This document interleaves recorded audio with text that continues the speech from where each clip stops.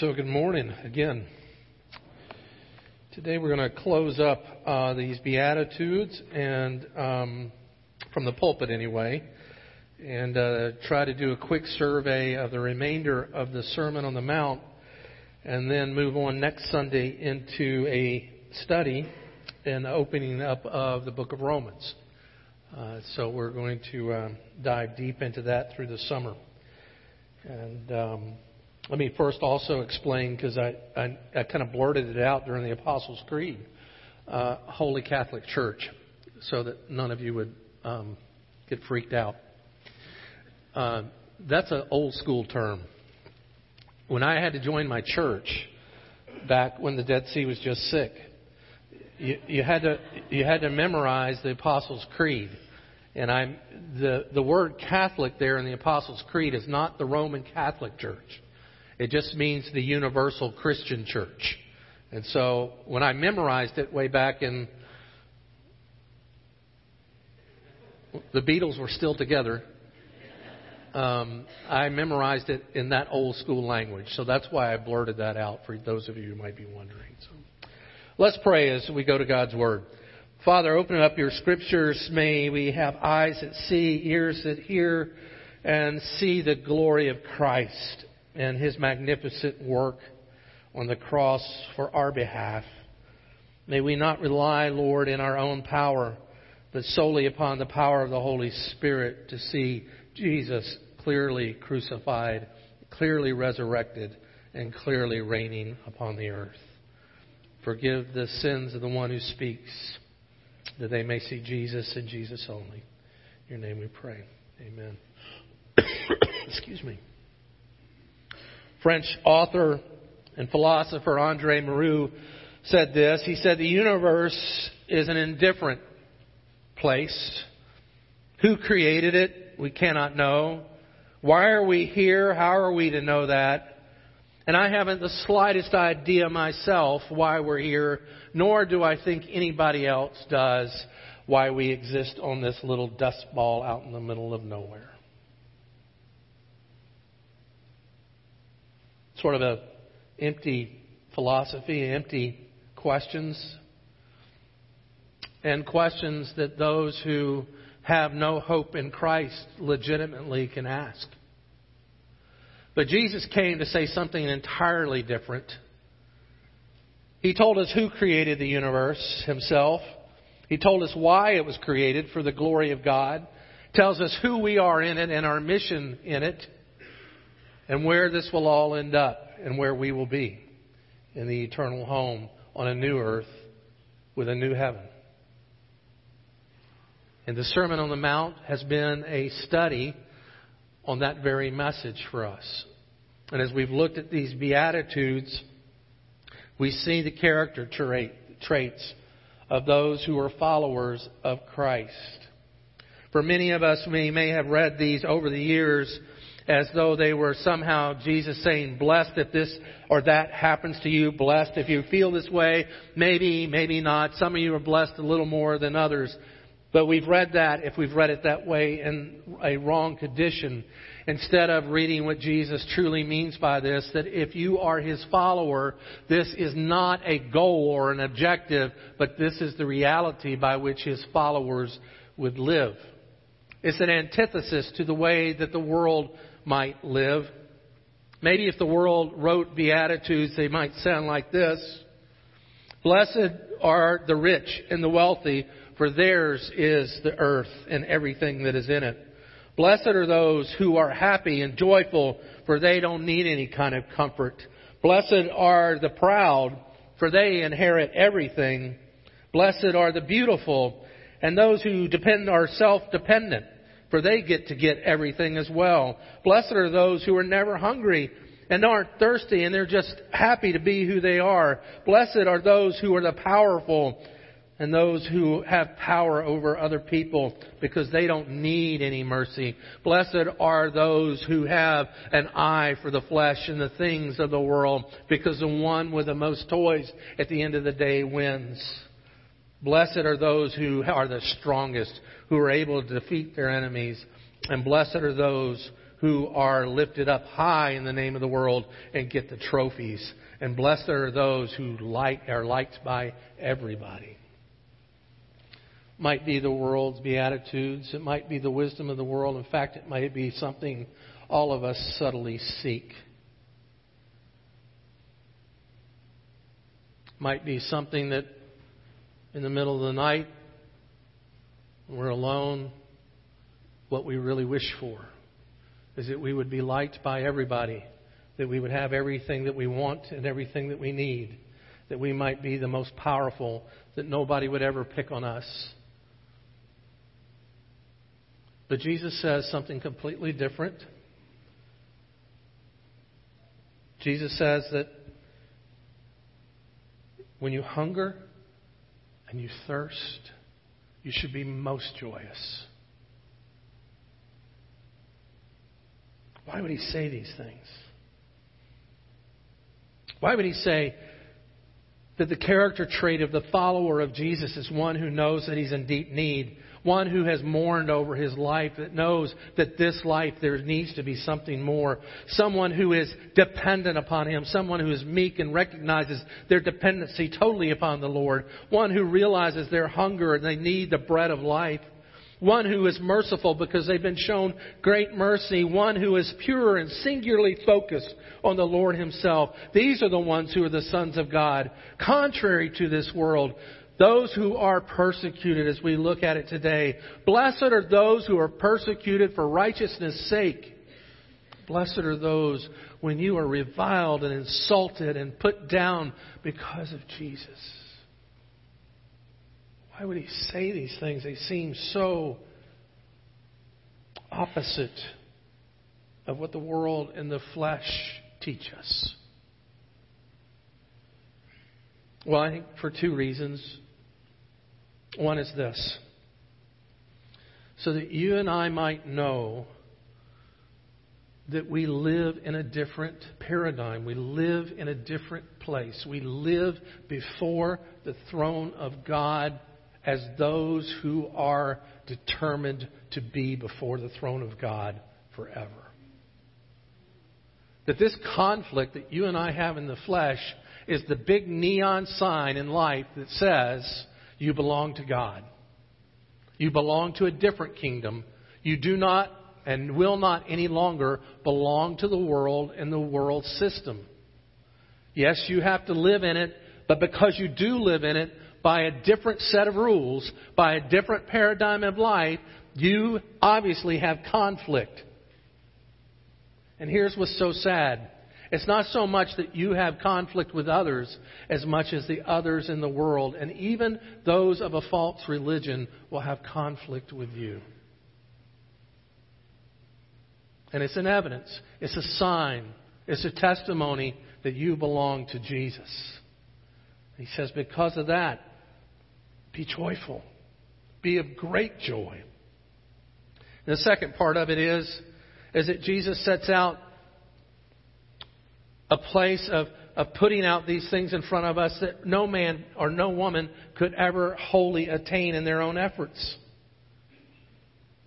so as to point us to the one who has attained it. That we might realize we really truly do have a Savior. We have a Redeemer. One who has walked the walk. One who has walked their talk. One who has done it perfectly so that your record and my record before the throne of heaven is complete in His record.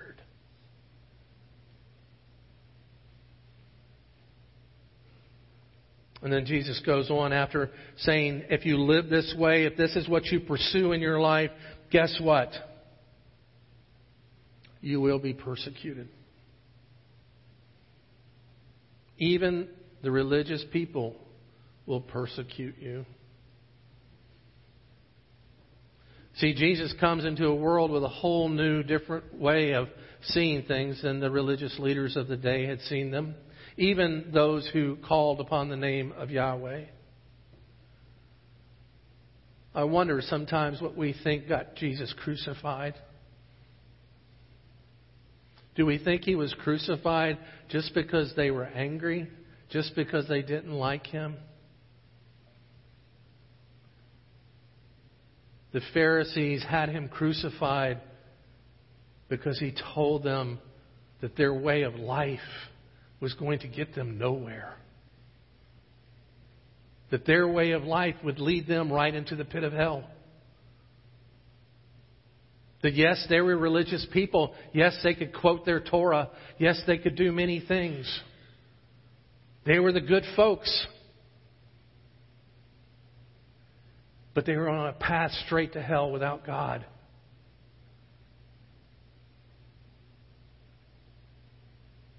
Jesus later here in the Sermon on the Mount says that many will come to Him in that day.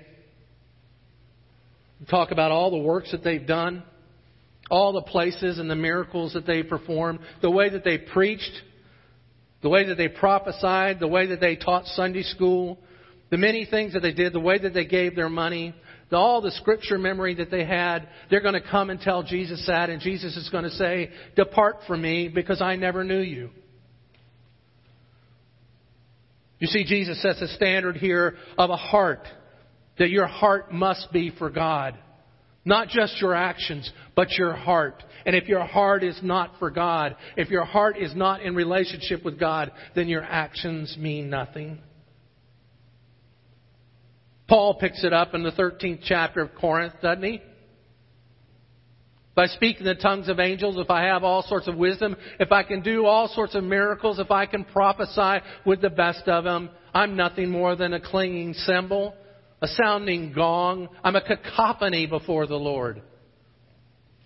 Because without love, without the relationship, without the connection with Christ, and realizing that His righteousness is my only hope, then I am nothing.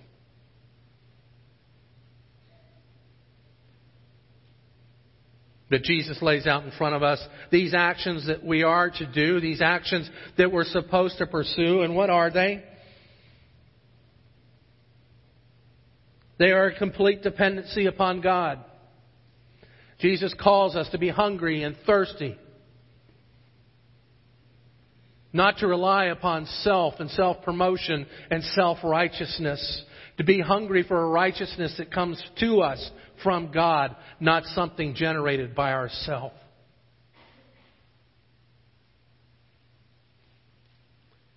In fact, it helps us to come to a mourning process that says, Lord, I have no ability to create a righteousness within myself that could ever be approved by your holy, holy, holy perfections. And so, Lord, it drives me to my knees in meekness that says, God, I'm totally dependent upon you in everything that I do and say. That, God, I am relieved to know that you are dependable. And that my hope is fulfilled in you, my Christ.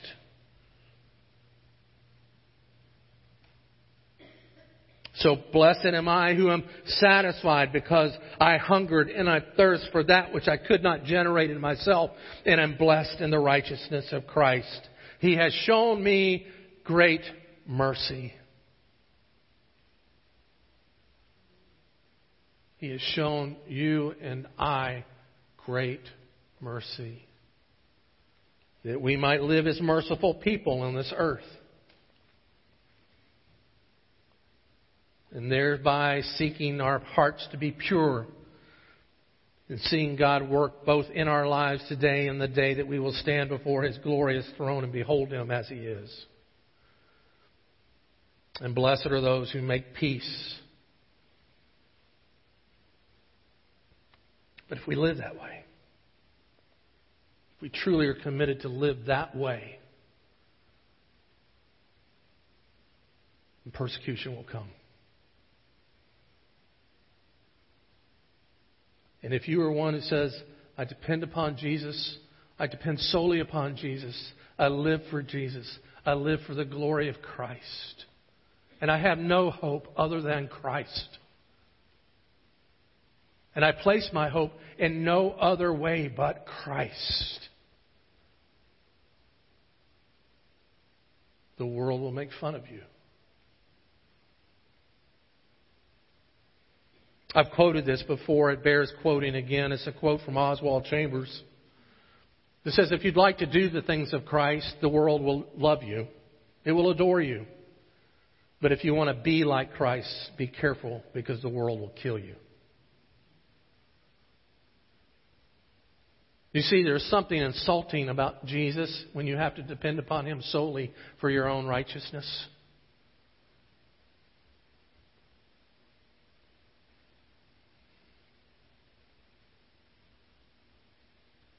When you stand before God and you realize, I have no other hope, I have nothing to offer, I have no place to go except on my knees to kiss the wounded feet of a Savior who has set a standard for me that is so perfect and so wonderful and has loved me with great mercy and comfort to make His record my record, that I might be His forever. You see, what Jesus is proclaiming in the Beatitudes and the rest of the Sermon on the Mount, when He talks about this, He talks about you are salt and light to the world. Jesus says, be careful, realize I came not to do away with the law, but to fulfill the law. Every jot and tittle of the law is on my ability, Jesus speaking, to fulfill it, not on anyone else's. If the law could be fulfilled by human effort, then why did Jesus condemn the Pharisees instead of accommodating the Pharisees with great reward and great accolations? Just the very thought that one's own righteousness could somehow earn them favor with God is an insult to the cross of Christ. Because if one can earn by their own righteousness favor from God, then Jesus died for absolutely nothing.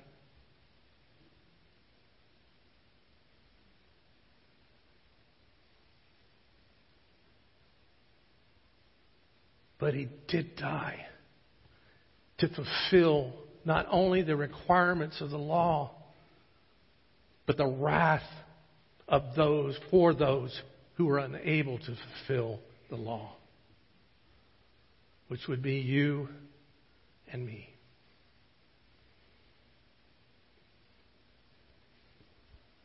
So He says here's a new way of living, a new way. You've heard it said that those of old, I'm looking at verse 21, those of old, you shall not murder. Whoever murders is liable to judgment. Jesus says something much deeper than that, much broader. He says, I tell you, everyone who's angry with his brother is liable to judgment. My guess would be that if we were to hold up our hands, we might find someone. If I ask the question, are you angry at someone somewhere? My guess would be a hand, if you were honest, a hand would probably go up. In doing so, there's a recognition. I'm liable to judgment.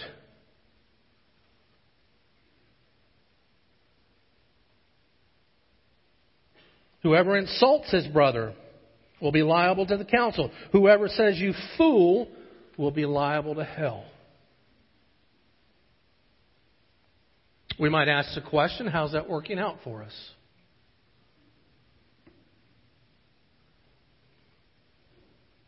You've heard it said, I'm in verse 27, you've heard it said, you shall not commit adultery. But I say to you, anyone who's looked at a woman or a man with lustful intent has already committed adultery.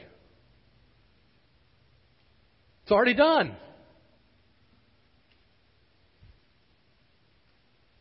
Divorce. It's also said, whoever divorces his wife gives her a certificate of divorce. But I say to you, everyone who divorces his wife except on the grounds of sexual immorality commits adultery. Once again, you've heard it said of old that you shall not swear falsely. I tell you, just say yes or no.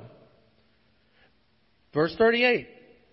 You have heard it said that an eye for an eye and a tooth for a tooth. But I tell you, do not resist one who is evil. But if anyone slaps you on the right cheek, turn to him the other as also.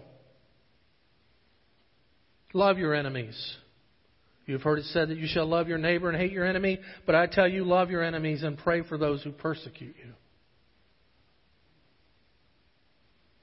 Jesus goes on to say, give to the needy. Give to whoever asks of you. Then He teaches us on prayer. Teaches us about fasting. Then He teaches us something very personal. Don't lay up treasures for yourself on earth.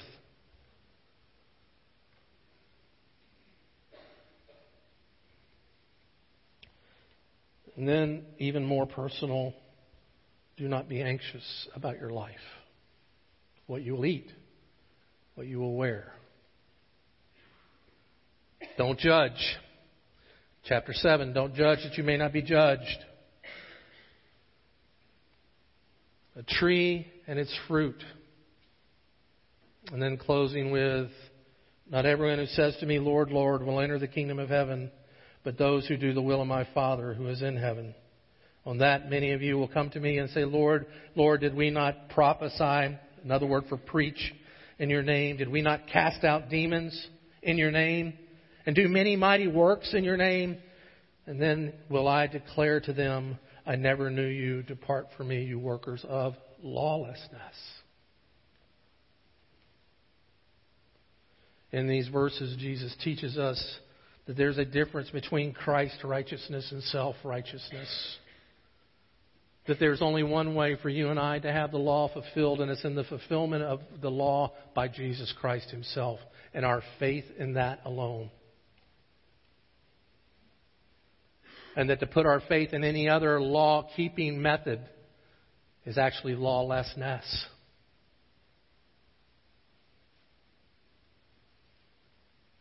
Jesus says that we are to acknowledge that there's a difference between the kingdom of God and the kingdom of darkness. Let me give you just 3 bullet points of what Jesus is teaching. In all of these 3 chapters, He's teaching this. The first thing is this, that we are to love God above all other things.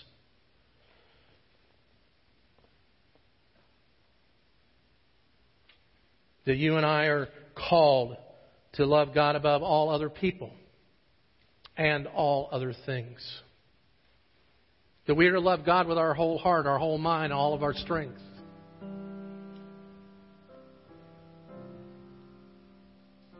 That there can be no other love that's higher than the love that we have for God. Secondly, we are to love others. That we are to do unto others as we would have them do unto us. That you cannot love God and not love the image bearers of God. Thirdly, we're called to enter into the kingdom now and forevermore, to live in this different life. What are we to learn then? How do we do that? The first thing is this. You and I must rely on the work of Jesus and His righteousness alone. Study the life of Jesus. Study the words of Jesus. Apply them. You may say, Pastor, if we do that, then what does our life look like from that point on?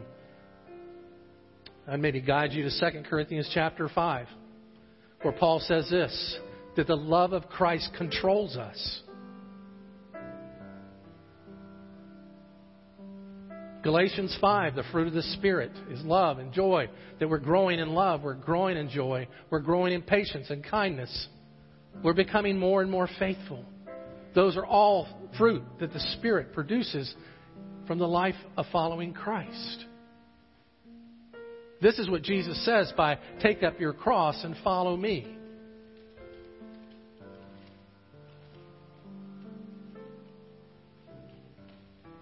And then repent. Not only rely upon Jesus and His work, but also repent from self-trust and self-righteousness.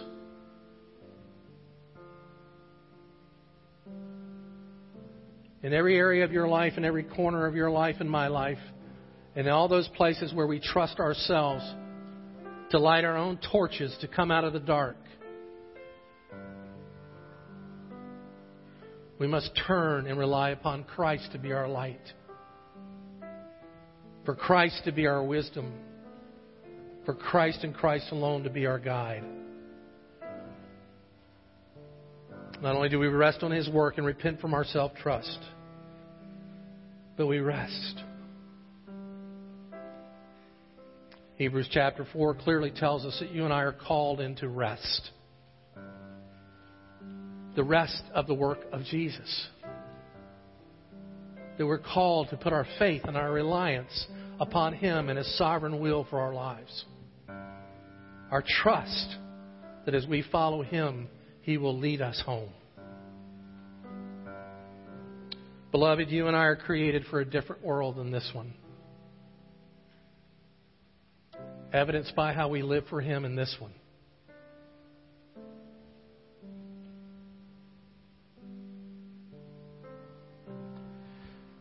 Will Moulton, who did a survey, a psychologist who did a survey, found this: out of 3,000 people, that 94% of them were simply existing, waiting for children to graduate, waiting for that big lottery check to come in, waiting for a new car, waiting for something to bring significance and meaning to their life. Jesus says for His followers, there's no need to wait any longer. That He is the bread of life. That He is the righteousness of life.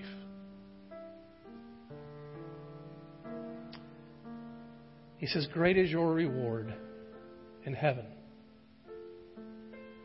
Because so they treated the prophets. You see Jesus saying, you are of the Old Testament and the New. You are the saints from the very beginning. That He would collect unto Himself to live for His glory forever and ever. Amen. Let's pray.